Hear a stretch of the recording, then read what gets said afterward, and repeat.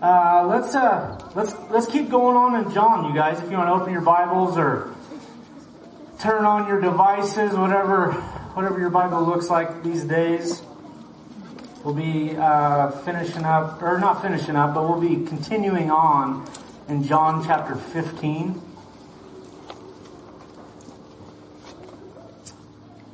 So that's where we're at, you guys. This John has been, I don't think anybody would disagree. Like, this study through John has just been amazing. Just, like Rory has said, as he is studied, but like even as we're being taught, it is just rich and deep and full and thick. And it's just an amazing part of God's Word. And last week, Rory taught on the first part here in chapter 15, and man, it was one of my favorites. I was so excited to be here to hear that.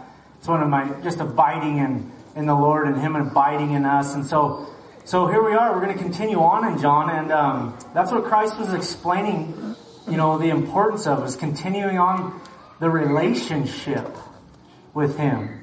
And so the relationship that was, we were talking about last week of the abiding was the relationship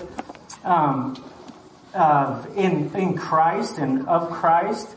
And today what we're going to talk about the relationship of believers and with each other, the body of Christ, the relationship of the believers to each other. Okay,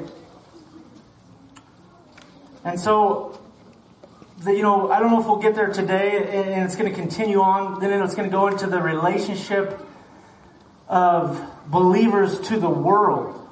Okay, so these are just really great sections. These are, obviously it's the Word of God and it applies to us, but it really applies to us, I think, especially as we're going out through these times and what we're in right now. I mean, there's some hectic things going on and some confusion and man, a lot of this stuff, Satan's just smiling and grinning because he's kind of moving and getting to work and do his thing. And so there's just it's just appropriate and the perfect timing, of course, of God's sovereignty to teach us through John in these areas. And so as we get into this, you guys, we need to remember that we're in this part of John that there's 5 chapters, 13 through 17, of it's this same situation, or this same time of what's going on in these 5 chapters is Jesus in the upper room with His disciples, right? And so play the movie in your head as we read through this and as we go through it. And this is an important time because this is the night, all through these 5 chapters, right? This time of being in the upper room, this is the same night that He's going to be betrayed, right? This is the night before He's going to be crucified. So Jesus understands and the importance of His message and His encouragement and what He's teaching here, because like the clock's ticking. He knows what's coming. At this point, Judas has already betrayed Him and left the room, or hasn't betrayed Him yet, I guess, but he's been called out and left. But it's this important moment where in this upper room, it's a serious and a direct conversation Jesus is having with His disciples. Okay, and the conversation is, and it started last week's teaching, but it's this relationship that He doesn't want to end. He wants this relationship to continue because He knows He's going away, right?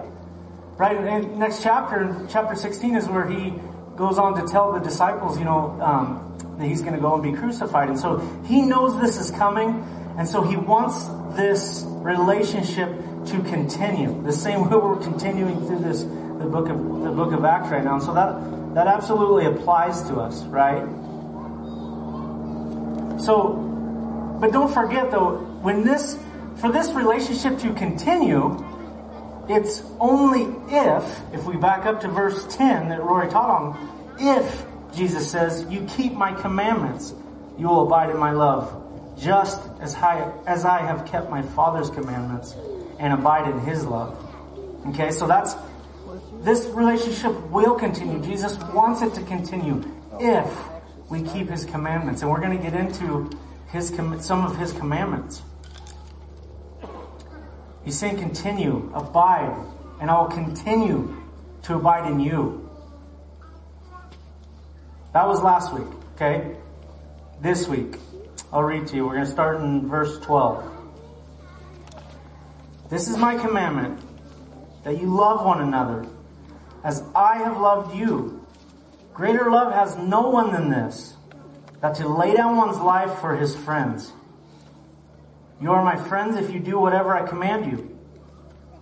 No longer do I call you servants, for a servant does not know what his master is doing, but I have called you my friends. For all things that I heard from my Father I have made known to you.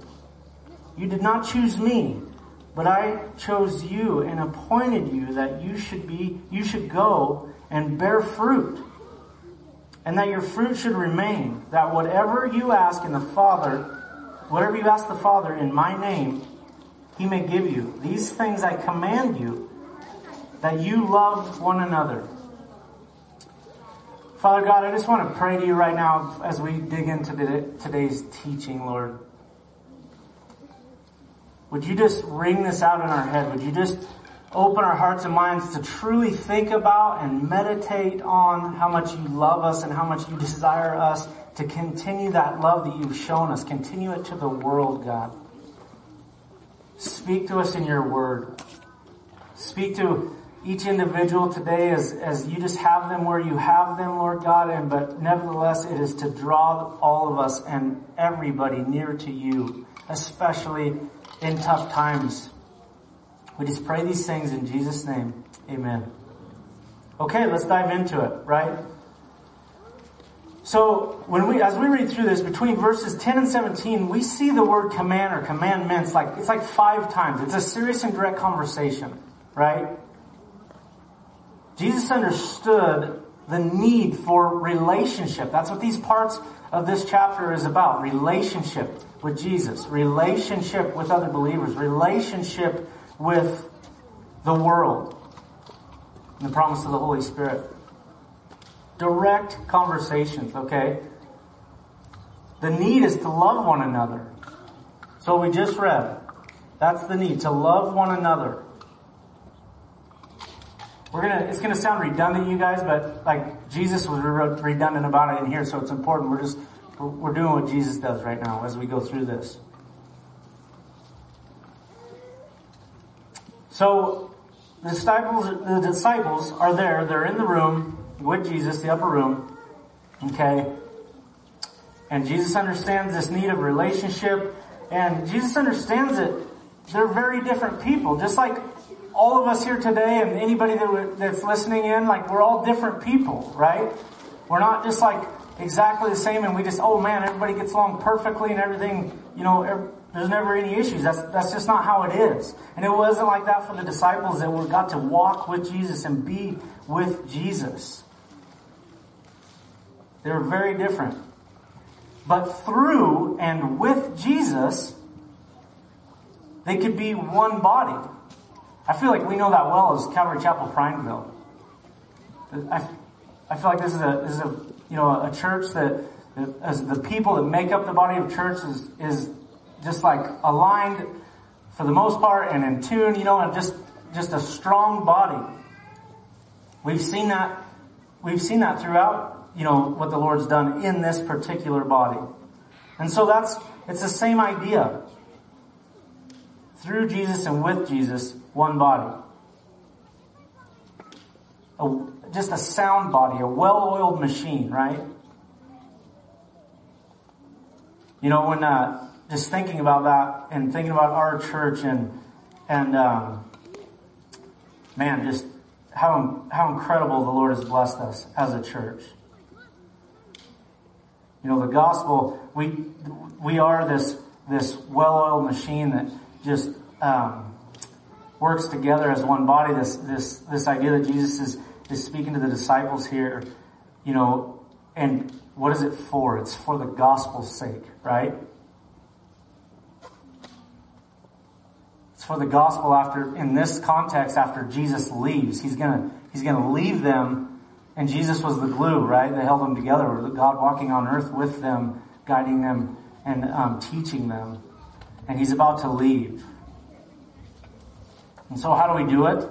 Well, it's right there in verse 12. That we love one another as Jesus has loved us.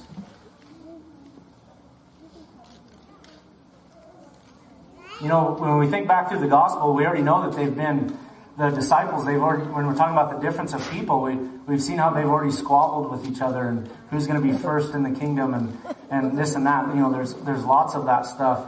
And so Jesus knows that. You're right. He knows everything. And so there's this message of, to the relationship of believers. Jesus' message is very, very important. Telling them and telling us today to deny ourselves and deny and flee from sin. Deny self and sin. Live for me and love one another is what Jesus says.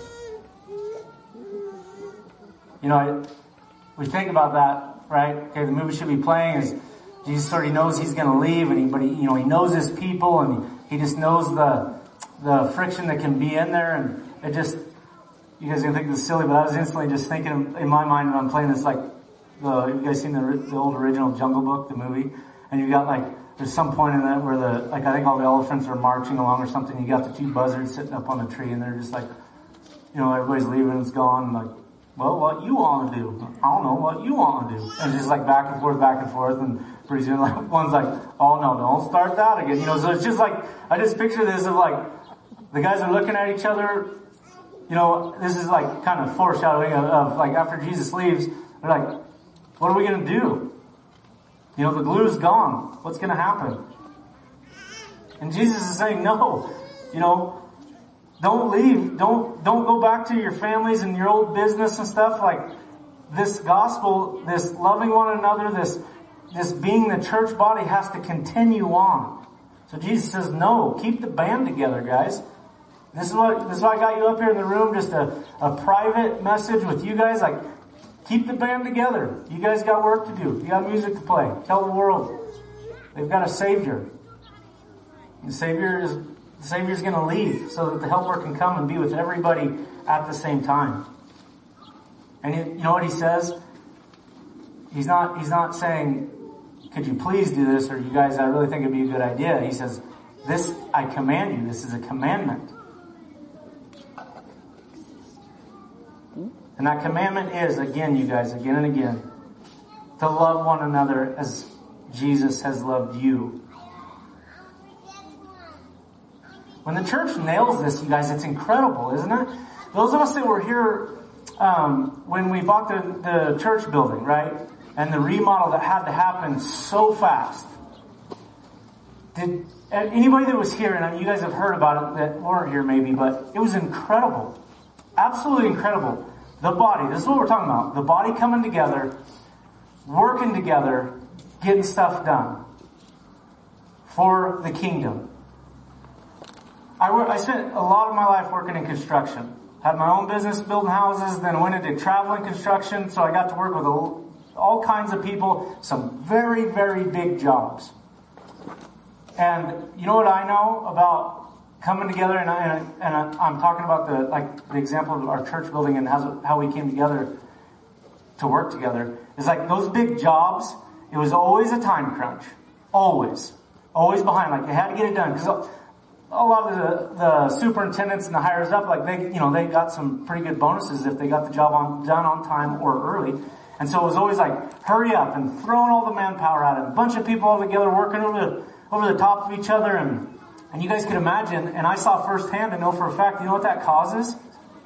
Pointing fingers and fighting and not getting along and all these things. But what happened when we were that church building with that remodel where everybody was crawling all over the top of each other? Everybody was happy, and you walk in that room and it was just happy, and it doesn't make sense in a construction world, I guarantee you that. But that's the Jesus in the middle of being Christ's body and being together as a body and our relationships together as believers. That's how that works. We got to see it as Calvary Chapel Prineville. We got to see that firsthand, those of us that were involved with that, and it was amazing. It was absolutely incredible. It was incredible that you had, maybe guys that have used to do sheetrock, don't do it anymore. They know how it kind of is not the greatest job when you get to texture and sand and do the ceiling and it's falling down all over you. But what was happening? And those guys were like, you know what? I'm going to do this, even though it's not a fun job. You know, I'm going to be the one that's going to do this. Like, I think, you know, you're an electrician. You should go do the electrician stuff. It makes sense. So we got to see that and feel that, where people were just putting their brothers and sisters in front of them before themselves about the mission of God. And that's what he's talking about. Praise the Lord, we got to see that and experience it. It makes it tangible to us, I think. Right? And he did it, we did it, and Jesus did that through us. And, you know, it says, as Jesus would say, as I loved you, we should love everybody else. You guys, I want to love people like that. I want to love people like Jesus loved me. Loves me. Not past tense. You know, he suffered and died for me and rose again from the grave for me. He did it for you guys too. He did it so I could live. You guys, I was headed to hell. No question. And he saved me. Jesus saved me. And it's the same story for a lot of you.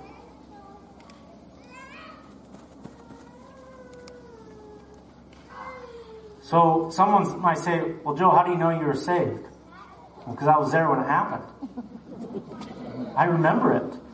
No one can take that away from me. I was there. It happened to me. He saved me. Right? It's the awesome thing about our testimonies. Pretty hard for someone to argue with you about it. You were there. It happened to you. And so, I pray that, guys. I pray that we would all just want to love each other the way Jesus loved us. Die for one another, right? And there's so many ways that we can do that. So how can we do this? How can we lay down our lives for others? You know, the list can go on and on and on and on of how, like, I could do this for someone, I could do this for someone. Yes, right? The list goes on and on of how we do this. But however that list is, and you guys fill in the blank, however that list looks like, whatever it is, and it changes, we grow and move, and life continues on. But how we do it is that, you know, those things that we're doing for our brothers and sisters, it needs to be out of love, and it needs to be for the greatness of Jesus. It needs to point to Jesus when we're doing these things. It's not a thing to make us feel good, and we get to tell someone, hey, just so you know, I changed the tire alongside the road for these people, and the person was a real big pain. After I changed the tire, then they wanted money for fuel, and then so I was telling them, man, you need Jesus, you know, like, but I just want you guys to know what a good job I did. That's not what it's about, right? It's just loving people, and so that they can see Jesus through us, so they can see the greatness of Jesus, not the greatness of ourselves.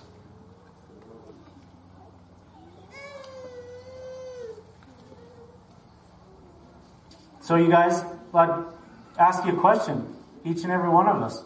It's a question for me too. You know, is this what he's telling us? Yes, it is. It's exactly what he's telling us. You know, this teaching right here, this impacted John so much. The Apostle John. That you can find in the writings from the early church that John was so old, and they would pack him into these areas to teach. And, you know, there would always be the questions. You know, obviously people knew who John was, and they would come to hear him and teach. And the question would always come up to him. It says that they would ask him, you know, what must we know? Another question would always be, you know, how do we live the life of a Christian? And John would always say, always, Little children, love one another. That's what he would tell them as John he was teaching till he was so old he couldn't walk. That was always his answer. Just over and over and over is what the writings of the early church tell us. And you know what? It got to a point where people got tired of hearing the same answer. And so then finally they would ask him, well, why? And he would give two answers. And I love the first one because this is just how God made me, and I'm thankful for it, and so it makes sense in my mind. And he would just simply say, because it's a commandment of the Lord.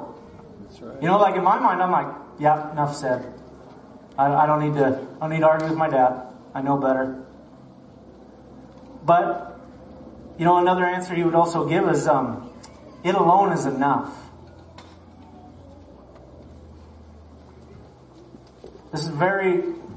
It was such an impact on John. That was his go-to, and that's what he would tell people.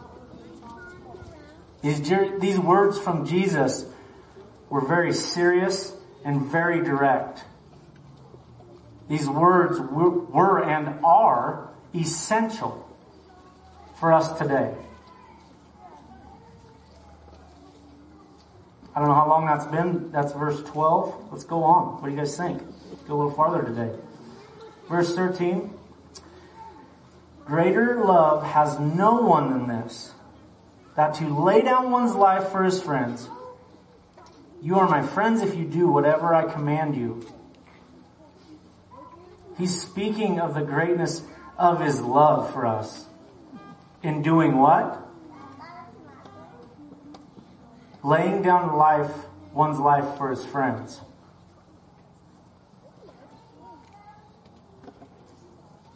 And he says, there's no greater love. There's no greater love than this. It goes hand in hand. Yes, he's talking to believers and them with other believers, but it's just like, it's also talking about, like, he did this. He's gonna, in this, where we're at in the Bible, like, he's going to do this. There's no greater love. It's like this foretelling of there's no greater love. He's gonna do this, to lay down his life for his friends. It is so great. We should all follow this example and remember these words in John chapter 15. Verse 15. No longer do I call you servants, for a servant does not know what his master is doing. But I have called you friends, for all things I heard from my Father I have made known to you. To me, this, like, right out of the gate, is a little bit confusing, right? No longer do I call you servants, for a servant does not know what his master is doing, but I have called you friends. For all the things that I've heard from my Father, I've made known to you. So it's confusing because he's supposed to be the Lord of our life, right? We're supposed to be servants of Jesus. So how does the friend thing come into there? Are you the Lord of my life? Am I a servant? Are you my friend? How do those things work together? In the words of David Guzik, the answer is just like, yes. To all of that, yes. Absolutely. All of those things. You know, our prayer should be, you know, Lord, I want you to be my Lord. Like, when really what that means, Lord of my life, ruler of my life.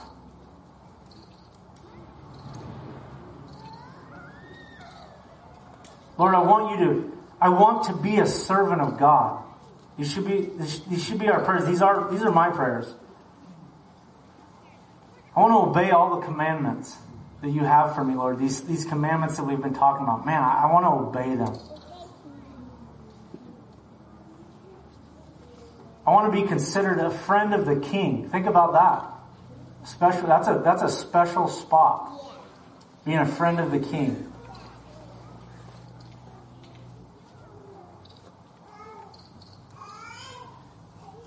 Back in this time when Jesus is up here in the upper room with the disciples in that era, you know, servants were just considered, and this goes into, you guys, if I'm losing you there, this goes into this, like, where it kind of sounds confusing of how can all these things be crammed into one with our relationship with God. But back in that day, servants were just considered tools with skin, right? And it's the same kind of, we know, like even through slavery and all that stuff, the same idea. Just tools that had skin draped over them, right? And so when you think about that, like, I need a tool, I just use it, and when I'm done with it, I put it away. Or I have a tool and it wears out and I throw it away and I go get another one. And it's just, there's no relationship there or anything. It's just like these servants used to be back in the day. And so, thinking about that,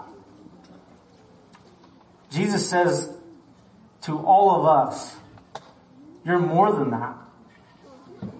You guys are my friends. How about this, you guys? Think about this. You guys are my partners.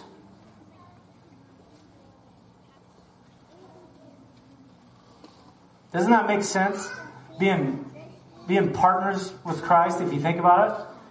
Does he need us to get his will done, his job done, the creator of the world? Absolutely not. But is this how he designed it? Absolutely. That's how he designed it.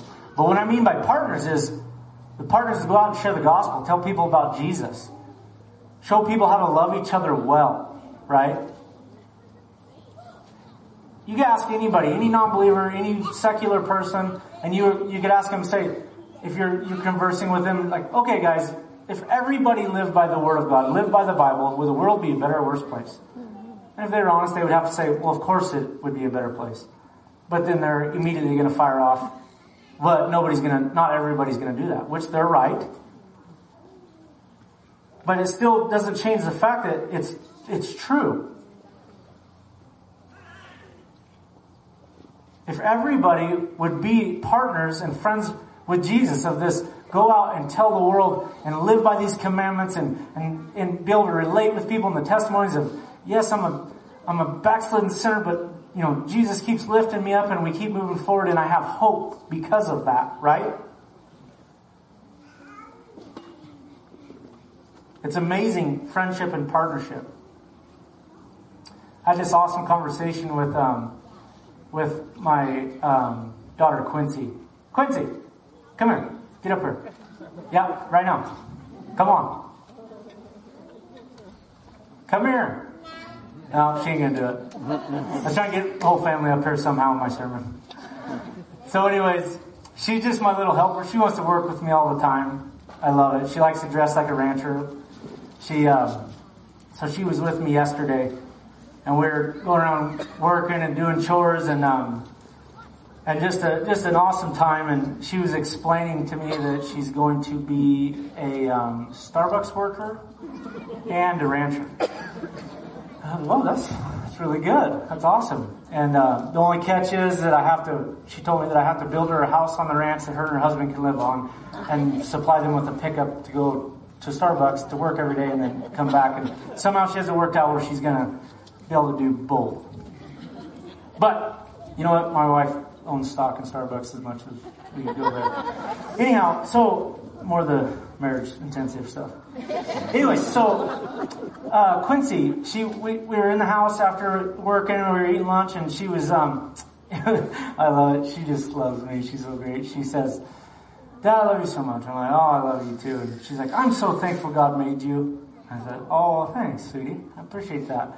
And, yeah, I'm glad God made you. And she says, well, who made God? I said, well, nobody made God. He created existence. He was there before there was anything. So he created it. And she sits there for a minute, she's looking down, she looks up, she's like, man, he must have been lonely. And I was like, yeah? I didn't really know how to answer that. I'm like, yeah, probably. And then she instantly just like, man, he's got a lot of friends now since he's created the world. Man, you're right. Absolutely does. And that's what he wants. That's what he says in the scripture. He wants to call us friend. He can be our Lord. He can, we can be a servant to him. We can give our lives to him. He can be the leader of our lives. And he also wants to call us his friend. It's an absolute amazing blessing that goes right alongside this gospel that we're supposed to be partners with him to go tell the world that, we also get to tell, we get to be friends, be considered friends to the King, which is just a special privilege. And then she went on to tell me that she loves me 50%. I'm 50%. No. She said I'm 50% her dad. But then she finished up with, God's 100% my dad. I was like, oh, okay, well, that's fine. Have somebody else have that other 50% besides God. So, anyways, so he has friends, right? That's what Quincy told us. He has friends. Well, what about brothers and sisters in Christ, you guys, that claim that they're friends with Jesus and all these things, but their life looks like complete contradiction to maybe last week's teaching of abiding? What happens, what about, we know those types of people. What about those people that live like that? That kind of shoots us right into verse 16. Let's look at it. You did not choose me, but I chose you and appointed you that you should go and bear fruit, that your fruit should remain, that whatever you ask in the Father in my name, he may give you. These things I command you, that you love one another. So do you see where we're going to skip a little bit down into verse 16, but it goes right along with like this, those people that we know that claim to know Jesus and love Jesus, but their life lives in contradiction. So we're talking about believers, right? And our relationship with other believers. So we just kind of talk about loving each other and the rainbows and butterflies, and I'm not belittling that, literally loving each other, right? Well, what about this side of it? What about this side of it where we get to see the fruit or none of? To go to our brothers and sisters and love them enough to help them and lift them up. God has blessed me with some amazing friends where we get to experience, like, I'm not doing as good, and, and they're on fire, and just like conversation and talking and lifting each other up. And guess what? Everybody's working towards Christ in that. Amen. And so it's important that we understand all this, loving Jesus and loving people the way that he loved us. And then what is the reason? But, that it says right here in 16, that you should go, be a part of the partnership, right? You should go and bear fruit. And this is the part I underlined. I was kind of reading ahead after Rory was wrapping up last week, and it just stuck with me. That your fruit should remain. It should continue, right? Praise God we get to see that and help each other and lift each other up as this friendship in Christ. Brothers and sisters, we're all going to stumble. Praise God that God gave us a family, this church family and body, to just like lift each other up, talk about these things, point each other to Jesus through these things, to go and bear fruit and bring more and more people to Christ so he can shine through us. That first part of verse 16, you did not choose me, but I chose you. Back in the day of Jesus, in this time period, disciples, and I don't mean these disciples, I just mean disciples in general, a student, a learner, they would go and they would seek the rabbi that they would want to learn from. They would go seek it out. They find a really good one, like, yeah, I'm learning under this guy, he's a good one, I went and found him. Jesus is trying to explain and make sure that we stay humble, where he says, no, this is a different era, this is a different time. He's telling the disciples, like, I chose you. You didn't choose me. He makes it clear so we don't boast in that, you guys. And he chose us to do what? Obey his commandments and bear fruit. So I pray that for us, you guys. I pray that we would remember these words. We would remember, think back. Like when the Lord saved you, when the Lord came and got a hold of you and got your attention. And then remember what he did on the cross for you.